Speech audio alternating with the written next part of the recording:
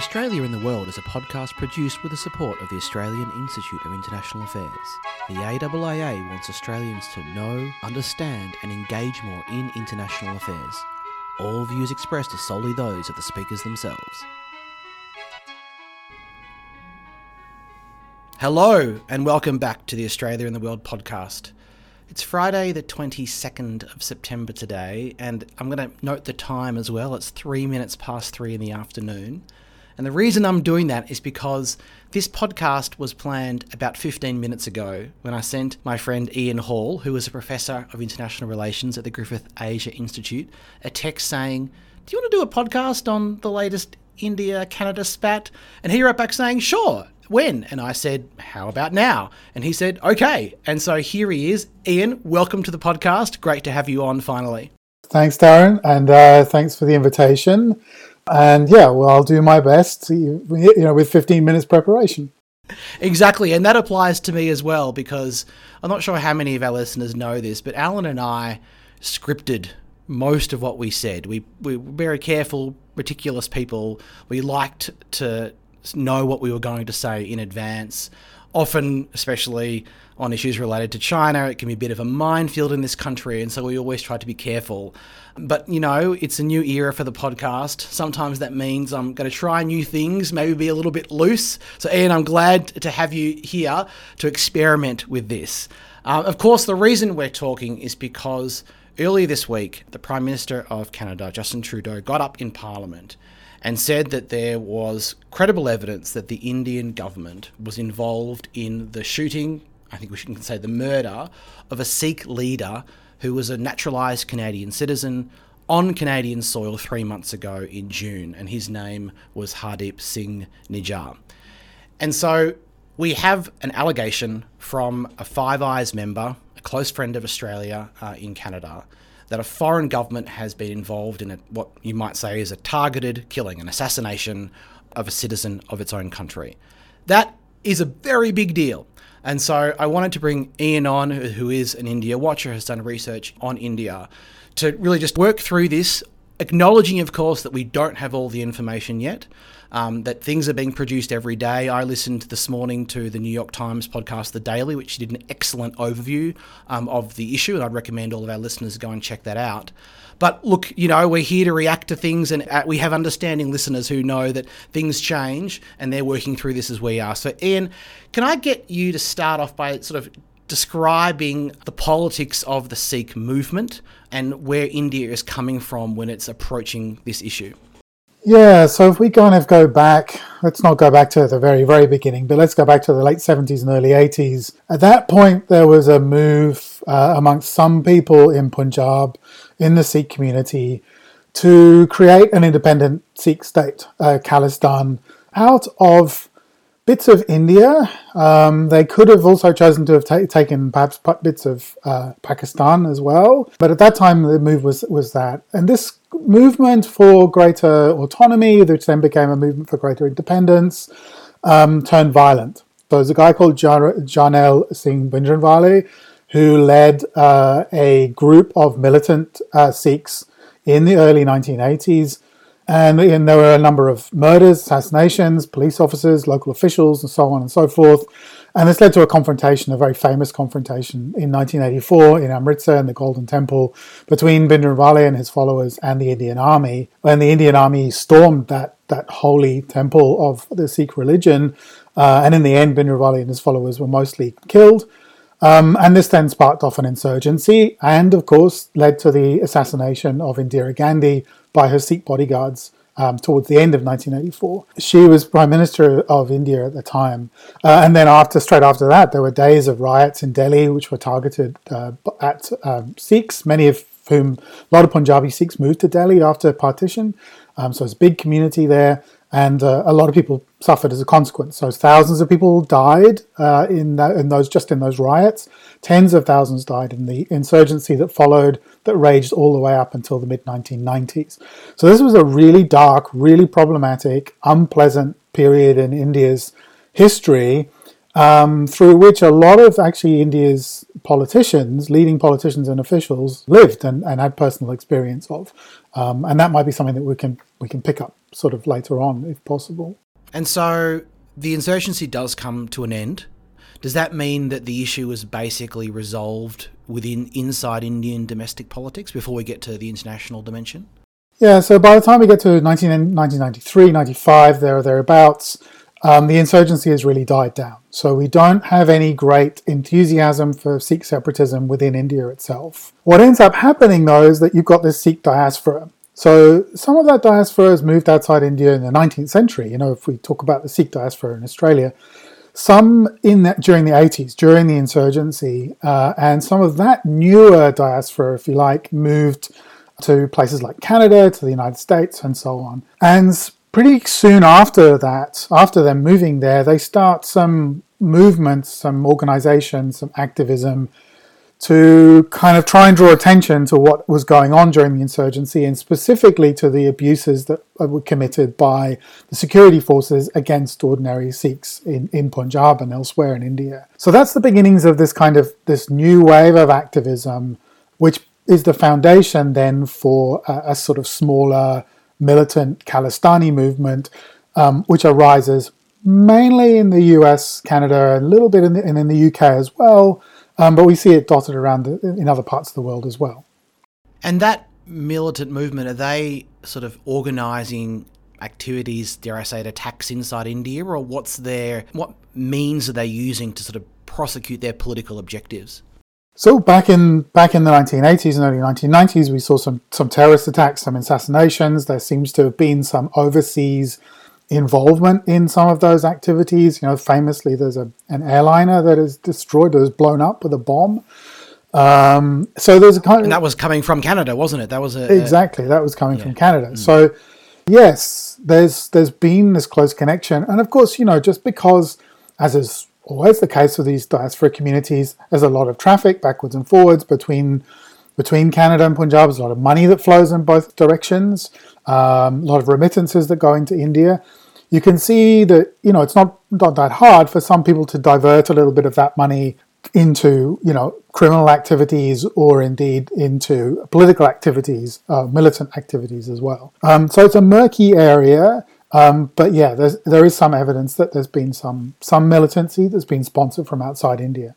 And if we go beyond the militancy to sort of more ordinary political action, I've seen it come across my radar looking at the news about the sort of the independence movement for Khalistan. There were these referenda held in a couple of countries, I think even in Australia, which were obviously non-binding, but were kind of a representation of a political desire of this group of people for the, for independence. Can you talk a bit about what that, the non-militant aspect of this movement has been in recent years? Yeah, so you've got an organisation which was founded originally in the United States, but is now pretty active internationally, called Sikhs for Justice. And that organisation, the Indians consider to be militant, but I think it's fair to say that it's got a kind of a bigger political following and a smaller kind of militant core as well. And the Sikhs for Justice really campaigned for justice, to deal with some of those human rights abuses that I talked about earlier on that happened in 1984, that happened during the insurgency that followed, and so on. So that Sikhs for Justice was founded, towards the end of the 2000s. We saw this little bit of an upsurge of activism at that point, but we can't see that it's particularly militant at that point. The Indian government, though, starts to become concerned about this pretty early on. The Indian government is generally fairly sensitive to kind of internationally overseas-based organisations that are campaigning for some kind of change within India. And because of the sensitivity, the history of the Khalistan insurgency and everything else, the Indian government right from the start starts to take a concern with this. And then we see also some smaller groups kind of coming along. But the current wave, if you like, of activism really just dates back 3 or 4 years. It's really back to 2019, 20. Around that point, we start to see there's some farmers' protests in Punjab, and there's some accusations that the Khalistanis have been involved in making these farmers militant. And those protests were pretty significant. There was a march on Delhi. They got Narendra Modi to change some of the policies that they were going to put in place in terms of farm reforms. So these things are kind of vaguely connected.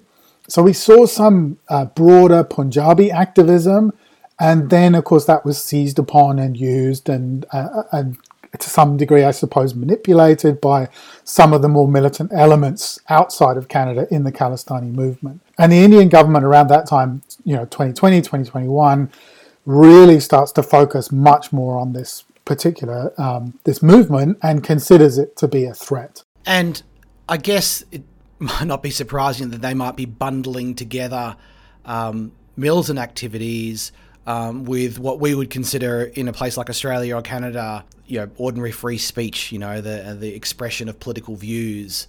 I obviously don't know anything about this deceased individual, but from what I've read, he was an activist. He was involved in the referendum.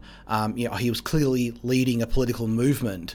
I haven't seen any evidence yet that he was involved in what I would consider to be militant activities or terrorist activities, but the Indians might not make such sharp distinctions given the sensitivities of history. Is that kind of a fair kind of characterization of where they might be coming from? Yeah, I think so. I mean, look, the Indian government's not very impressed with the referendum movement. So and this is something that we've seen only really in the last 6 to 9 months or so. So Sikhs for Justice with some allied groups sort of banded together, and one of the ways that they thought they would kind of popularize or sell the message of the Khalistan movement was by organizing these unofficial referenda all over the world. So there was a referendum here in Brisbane, there was one in Melbourne, the one in Sydney didn't go ahead for various different reasons, and they happened in the UK, they've happened in Canada and elsewhere. Now, I think those movements, you can see why the Indian government wouldn't be impressed with them. They don't like separatist activity generally, but as all the governments of Canada, Australia, the US, and so on have said, these are people exercising their freedom of speech, exercising their freedom of association, all of those sorts of things. Where this has all crossed the line, though, has become a bit more problematic, is that along with the publicising of the referenda, we also saw posters going up, calling Indian diplomats murderers or killers, this kind of thing. And that's obviously since the killing of Nijar in June, that's just intensified as well. And I don't know how much you know about the bilateral relationship between Canada and India before we get to the June of this year. But my understanding from reading some commentary online is that the Indians have long been displeased with Canada in particular. The airplane bombing. It's obviously, I think the New York Times podcast this morning said it's the largest Sikh community outside of India. So you can imagine, just by sheer weight of numbers, that this issue would be a prominent one. So there has been some long-standing tension between the two countries on this issue, I imagine. Yes, there has. So the tension between the two countries runs way back into the 2000s. It runs the present phase of tension, if you like, and then it goes back into the 1980s, into the first movement of that diaspora into Canada. But from the late 2000s onwards, the Indian government is going to the Canadians and saying, look, you've got this group of people, we're not happy about their activities, we consider this to be interference in our internal affairs, and we consider that you have a responsibility to do something about this. And so, when previous Canadian prime ministers, previous to Justin Trudeau, have gone to Delhi, they've been harangued about this issue. And so this is not a new complaint on the part of the Indians. The problem that you've got, though, in the relationship is that there's just not that much else in that relationship. So their trade is pretty paltry. We're talking about 10, 15 billion or so Australian dollars a year. It's not very much. The remittances are important, coming back from the Sikh community. They don't play cricket. They don't. Yeah, the Canadians don't play cricket. Not really, anyway. Exactly. Yeah. And then the other aspect is that the Canadians, of course, have not really played a big part in any of the big shifts that we've seen in this part of the world in the last 10 years or so. So the Canadians are not really that interested in the Indo-Pacific concept. They've kind of lagged on the whole question about China and how to manage that particular challenge. So they haven't seen any reason to build a stronger political relationship with India either. So you've got this very thin relationship that is very much dominated by this separatist activist question. Yeah, that's fascinating to think of the major pillar of the relationship being a source of discord and tension rather than something positive. You know, the list is long in the Australian context of things that you could say anchor our relationship with India, and they're all positive things. Not to say there aren't disagreements, but that's a good contrast. All right, let's then turn to these events. And look, neither of us is Canadian, and I'm certainly not an expert in Canadian politics, but I want to sort of talk through how I channeled Canada when I was following the story this week. So the Prime Minister has gotten up and made this allegation of this sort of targeted assassination. Canada is, of course, a member of the Five Eyes. And so I have to admit, when a member of the Five Eyes political leader gets up, I mean, maybe Donald Trump, I wouldn't necessarily trust it, but like someone like, Trudeau, I've got no reason to think anything other than there is credible intelligence here. They fully understand the consequences. They understand the equities involved. They understand that many other Five Eyes partners have got strong equities in getting along with India and building ties with India. They can see. And yes, of course, we'll get to Canadian domestic politics in a minute, but nevertheless, they're not going to stand up, I assume. The Prime Minister's not going to stand up and say and make these huge allegations without something to go upon, without some evidence there. And I assume also that, and given the reporting that Canadian intelligence officials had visited India twice, I think this had come up at the G20 meeting, I assume that the Five Eyes entirely have been involved in this process and had visibility from quite a while ago that this was coming. And so the Canadians are going to have to show us some evidence at some point. They're going to have to show their receipts. But it's caused this row. But do you understand Trudeau's action and the Canadians' action as anything other than what I just described? Or do you think, and this is where we can bring into domestic politics, but obviously the Sikh community is quite powerful in Canada. The junior coalition partner of Trudeau's party is, the NDP, or the leader of that party is Sikh. There was reporting that this might have been leaked, and so Trudeau was trying to preempt again. It's hard to know what was happening, but channel Canada for a minute, can you? How much are you in sort of agreement with the way I've kind of set things out? Yeah, I think you've set it out pretty reasonably, and I think you've also captured the logic of Trudeau going public as far as we know, given the facts that we've got kind of in front of us. I think, look, pretty early on after Nijar's killing, there was a hint that there had been some, that there was some suspicion that there was Indian involvement. So he'd been warned. It's reported he was warned that he was in danger when he was alive. So presumably they were keeping tabs on forces, whether domestic or foreign, that were posing a threat to his safety. Yeah, that's right. So his lawyer, and we also sort of recognise that his lawyer is a very prominent figure in Sikhs for Justice.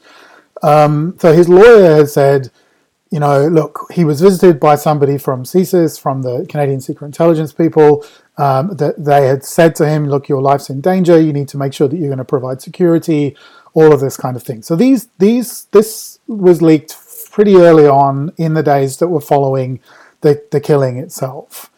I think from the beginning there was a suspicion in Ottawa, at least, that there was something amiss with this. And we ought to sort of just take a step back here and recognise that some elements of this movement, some of the Khalistani extremists, and are also intertwined with some of the Punjabi gangs, who are, and so there's a lot of gang warfare, control of drugs trade and all weapons and all this kind of stuff. And that's a transnational question. It's not just in India and so on. So we're talking about people who, are on the, he's not just a plumber, he's not even just an activist. There's also possible connections to other things. But at the same time, early on, we get this, hint that the Canadians suspect that there's something amiss.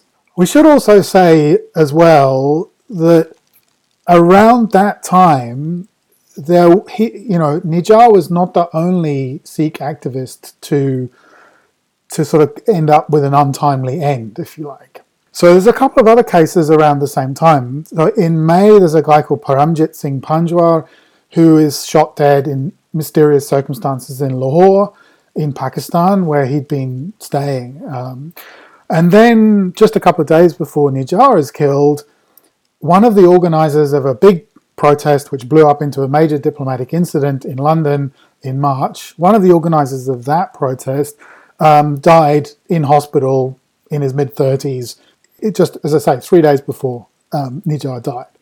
So you've got a series of cases, or at least, three cases, where, again, it looks like there's something peculiar going on here, and it's aroused some concern, as far as I understand it, from the Canadians, but also from the Brits, who've been looking at this case of this guy who's died in the UK as well. And I should say as well, like last month, there was a Lashkar-e-Toiba operative who was found shot dead in a mosque in Pakistani-administered Kashmir. So we've got a lot of cases. Yeah, and this is, I think, where I sort of start to channel my roots as studying international law. I mean, you're not allowed to go around killing people, especially sort of leaders, but really the norm against assassination is broader than that and has roots going back all the way to the Peace of Westphalia, 400 odd years ago. It sort of got formalised in international humanitarian law about a bit over 100 years ago. You've got a sort of, when you think about who is doing the assassinating these days, you think immediately of Jamal Khashoggi being beheaded in the Saudi consulate. You think of the Russians poisoning a former agent, I think, and his daughter in the UK. And of course, you also think of targeted killings conducted by the United States, against terrorists, or what we would consider terrorists, are in foreign territory. I mean, I remember a US citizen was actually assassinated in Yemen in 2011, if I remember correctly. And I can't help but channel my West Wing watching roots. There was a double episode on this when I think they were killing a head of state. And it was called, the episode was We Killed Yamamoto, right? This Japanese general in World War II that they also assassinated, albeit in wartime. So it's a bit different. But the argument that assassination or targeted killings is legitimate stems from the idea of self-defense, right? That this person poses an imminent threat, and that requires you to bypass sort of ordinary legal processes. What we would want, if we wanted someone, we would put together a legal case. We would present an extradition request to the country that had them, and we would make that case in court, or it would get made in court, and that's the ordinary process of justice. And I'm sure this is what the Americans would argue. I'm not familiar with these debates anymore, but in this case, you've got a person who's in Yemen who is planning attacks or has orchestrated attacks against the US soldiers or the mainland. We cannot go through ordinary legal processes in order to bring him to justice, and so we are forced as a last resort to act in self-defense. That's how I would want to frame these arguments. The Indians, of course, have just flat out denied. They believe they called it absurd, that this is an allegation. But can you sort of talk us through how the Indian government is responding to this allegation, and to what extent they're channeling any of these arguments, or and maybe not just the government, but also sort of discourse broadly in India. Are they focusing on the US as being hypocrites? Are they focusing on how bad he is? How are they reacting? Yeah, so I think that it's fair to say that we've got, all of those arguments and more operating at multiple different levels with multiple different actors. So yes, at an official level, the Indian government has said flatly, we reject this allegation. We did not have anything to do with this, and we're very upset at what's followed. The fact that we've seen their intelligence chief in Ottawa, expelled from the embassy, and so on, all of this. Then you've got, you even have opposition politicians out there, people like Shashi Tharoor, who are very well known, and very eloquent, very cosmopolitan politicians, making similar kinds of arguments to the one that you've just outlined, saying these are active threats and imminent threats to India's national security, and if it was the case that we had gone and taken this guy out, then we had a right to do it. And we've seen that, similar kinds of arguments circulating on social media. We've seen similar arguments made in op-eds and so on. Underlying all of this is a real sense of grievance that Canada has not acted as India thinks that it should have done to shut down some of these movements. And the Indian government has also said, we have handed over, actionable intelligence to the Canadian authorities, and when we've done that, we've had no response. They're denying it, but on the other hand, they're also saying, well, if we did do it, then it was legitimate to do this. I don't know. I'm not an official, I'm not a politician, but as a commentator on these kinds of things, to say, we didn't do it, but if we did do it, it was the right thing to do, isn't the most convincing argument out there, and it's not the convincing denial, but nevertheless, that's where we've kind of landed. If I was to imagine the ideal response, the one that I would want to make, albeit unconstrained by politics, domestic and international, but if I'm as a country that has been accused of involvement, I would say we deny these allegations, but we trust the legal processes and will do what we can to support the investigation, and we are confident that we will be found to be not involved at all. That to me is a mature response, and the kind of response that could imagine a Western country maybe being more likely to make. And then I think about how the Chinese might respond. And I've said on the podcast before that I think as a rising power, they're obviously hypersensitive, and I would use the word almost immature, right? They've got very thin skin. They're not willing. They can't accept every grievance has to be responded to, right? And I got those same vibes when I sort of observed the Indian response. It wasn't just, well, we deny this and we're happy for you to do your thing. It was, really punching back. Right, and punching back by accusing Canada of harbouring terrorists. We've seen, I think visas have been suspended, so there's a little bit of almost coercive-like behaviour in terms of imposing some costs. Of course, you've got the expulsion of diplomats, sort of in a tit for tat. But I got those same vibes that India still doesn't have the confidence yet to either be out and proud and say, look, we did what we had to do. And we're not going, they want to sort of have it both ways, or to just, to say, well, we deny this and we'll let you do your thing. Yeah. How do you hear that? Look, there's an excellent book that Manjari Chatterjee Miller published a few years ago that looked at kind of post-imperial ideologies and post-colonial ideologies. And, her argument was that if we look at, she compared Chinese and Indian foreign policy. And her argument was, that both in the way that these foreign policies are sold and to some extent in the way that they're contrived, there is a deep well of kind of post-colonial grievance that is being drawn upon in the framing of these things. And so it doesn't take very much for that to come to the fore and to become very obvious. And so a lot of the responses I could have scripted for you before this incident. These responses of, how dare you tell us what to do? You have not taken us seriously. You have not given us the kind of respect that we deserved. When we've come to you and we've said that we have legitimate, concerns, you've just dismissed those in a rather condescending kind of way. And now you're accusing us of doing these things and accusing us of doing things that we shouldn't be doing, of breaking the rules. And anyway, you guys have been breaking the rules for years.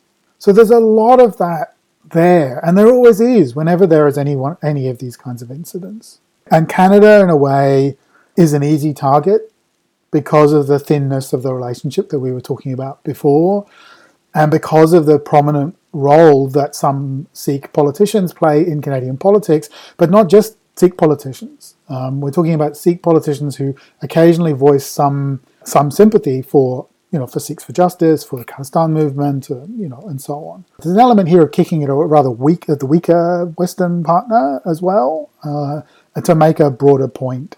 I think there's a bit of that going on. Well, let's then turn to Australia and perhaps also other Five Eyes partners and what we are supposed to do. I imagine, we would like it to be the case that India doesn't think that it can go and kill, especially citizens, but really anyone around the world as a way of solving its political problems.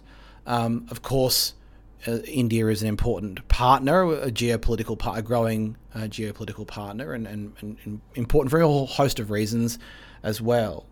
I have seen only so far very very kind of measured responses. I think Penny Wong said Australia was concerned, and the Americans have said something similar. How do you see this from the point of view of those of us who are looking on and trying to work out how to respond ourselves? Well, this one is difficult. So, we value rightly both of those relationships, the relationship with Canada, the relationship with India as well. They're very different kinds of relationships that come from very different kinds of places. I think the other thing, and I think that's reflected in the comments that we've seen from the Americans and the comments that we've seen from Canberra as well, the other thing is that this is not over yet. The Canadians have not presented any evidence yet. All we've seen so far is Trudeau's statements, and some leaks to the media saying that they might have some signals intelligence or some wiretaps or something along those lines that they could present. But you're more knowledgeable about the law than I am. But those kinds of things they're not very admissible in court, and they have limited admissibility in the court of public opinion as well. If we're going to be honest about that, so. I think there's merit here to holding fire and sitting and saying, okay, we need to know what has occurred here. At the same time, though, if it comes to it, and if there is incontrovertible evidence that's presented that Nijar or any of these other cases had some Indian involvement, that then means that I think we're going to have to confront that in a measured way, in a clear way, and we're going to have to go to Delhi and say, look, we do not condone this particular kind of behaviour. So, we want you to be able to defend your own interests. We want you to be able to, secure yourself. All of those things are important to us, and just as they're important to you, but this is manifestly not the way to go about this. And then the other issue that we've got, and maybe we can talk about that as well, is we have a sizable diaspora here. It's approaching 1 million people. Many of those come from Punjab. Many of them are Sikh, and some people in that community have been involved in some of the referendum movements and so on. So they have a kind of, they're very concerned about what's happening here, and we have a responsibility to reassure that community and to try and manage some of the fallout of all of this. And I think to do some other things as well, which, we could, maybe if we have time, we can get onto. But there's a lot that needs to happen here in domestic and in foreign policy. And this sort of gets back to the real complexity here. Even if there is very strong intelligence, it might not be admissible in a court of law. You might not want to reveal it publicly, and yet you might be certain that this has happened, and you want to deter it from happening in future, because it's really just not good to allow this norm to be trampled upon. There's a reason why the Russians and the Saudis, the Israelis have got a reputation for doing this as well. So it's not just a couple of countries. And then you've got your own domestic politics, right? We have it here. The Canadians obviously have it. It's fraught. My instinct, as I said, I think at the top, is to trust the Prime Minister of Canada when he says this.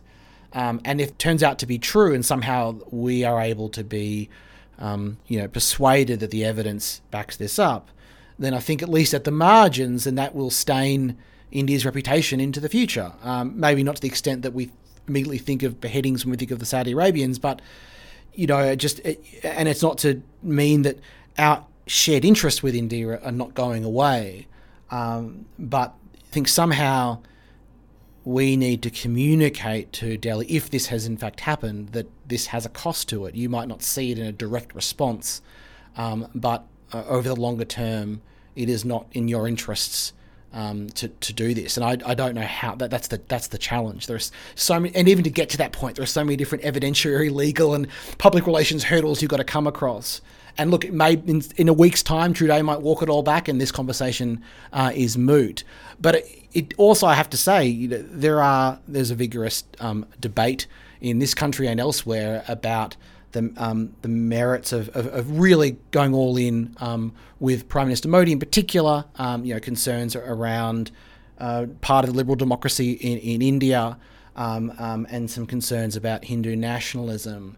And this issue sort of seems to scratch those exact itches, right? Almost as a reminder or as proof that cooperation with India over the medium to long term is going to have its landmines and create contradictions that we are going to have to somehow work our way through in order to advance our national interests and our shared interests.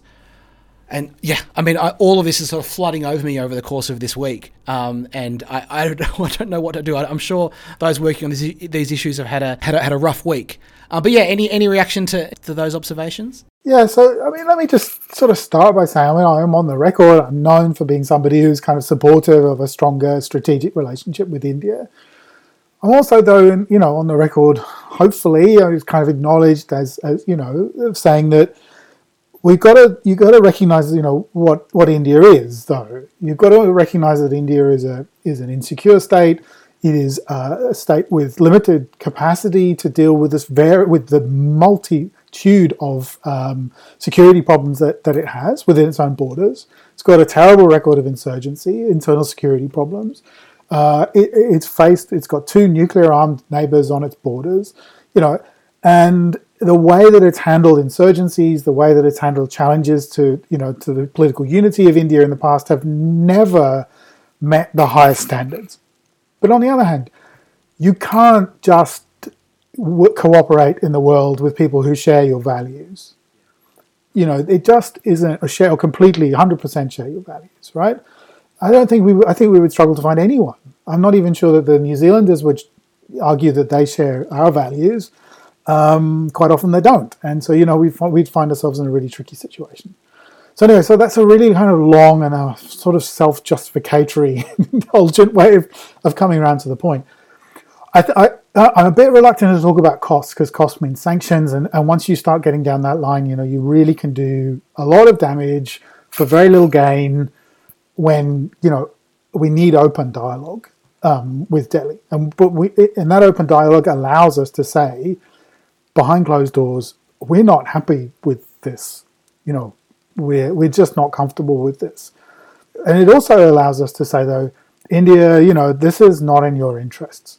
India hosts groups of people from other countries within its own borders. It does not want to see a situation develop in which, other countries are encouraged to come in to Dharamsala and to assassinate members of the Tibetan community there. It does not want to encourage a situation where anti-Taliban figures who are, now in India are targeted by the Taliban, or that Pakistan's ISI decides to come in and target Baloch separatists in India.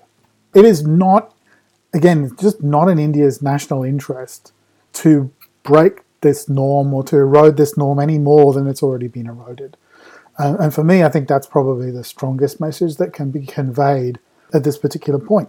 But I completely agree. No, this was never going to be an easy relationship to manage. And anyone who thought that, that cricket and curry was going to get us through has not been watching the cricket, right? And all the disputes that happened there and so on. Well, Ian, I think that's an excellent place to wrap up this podcast. So thank you for joining me on this emergency episode of Australia in the World. It was a real pleasure and I've learned a lot. Thank you. Thanks, Darren. Thanks for asking me to do this. And I've really enjoyed having this discussion, even though it is a very difficult topic to talk about. That's all for this emergency episode of Australia in the World. We thank Walter Colnaghi for editing today, and of course Rory Stenning for composing our theme music. Thanks, and we'll talk to you again soon.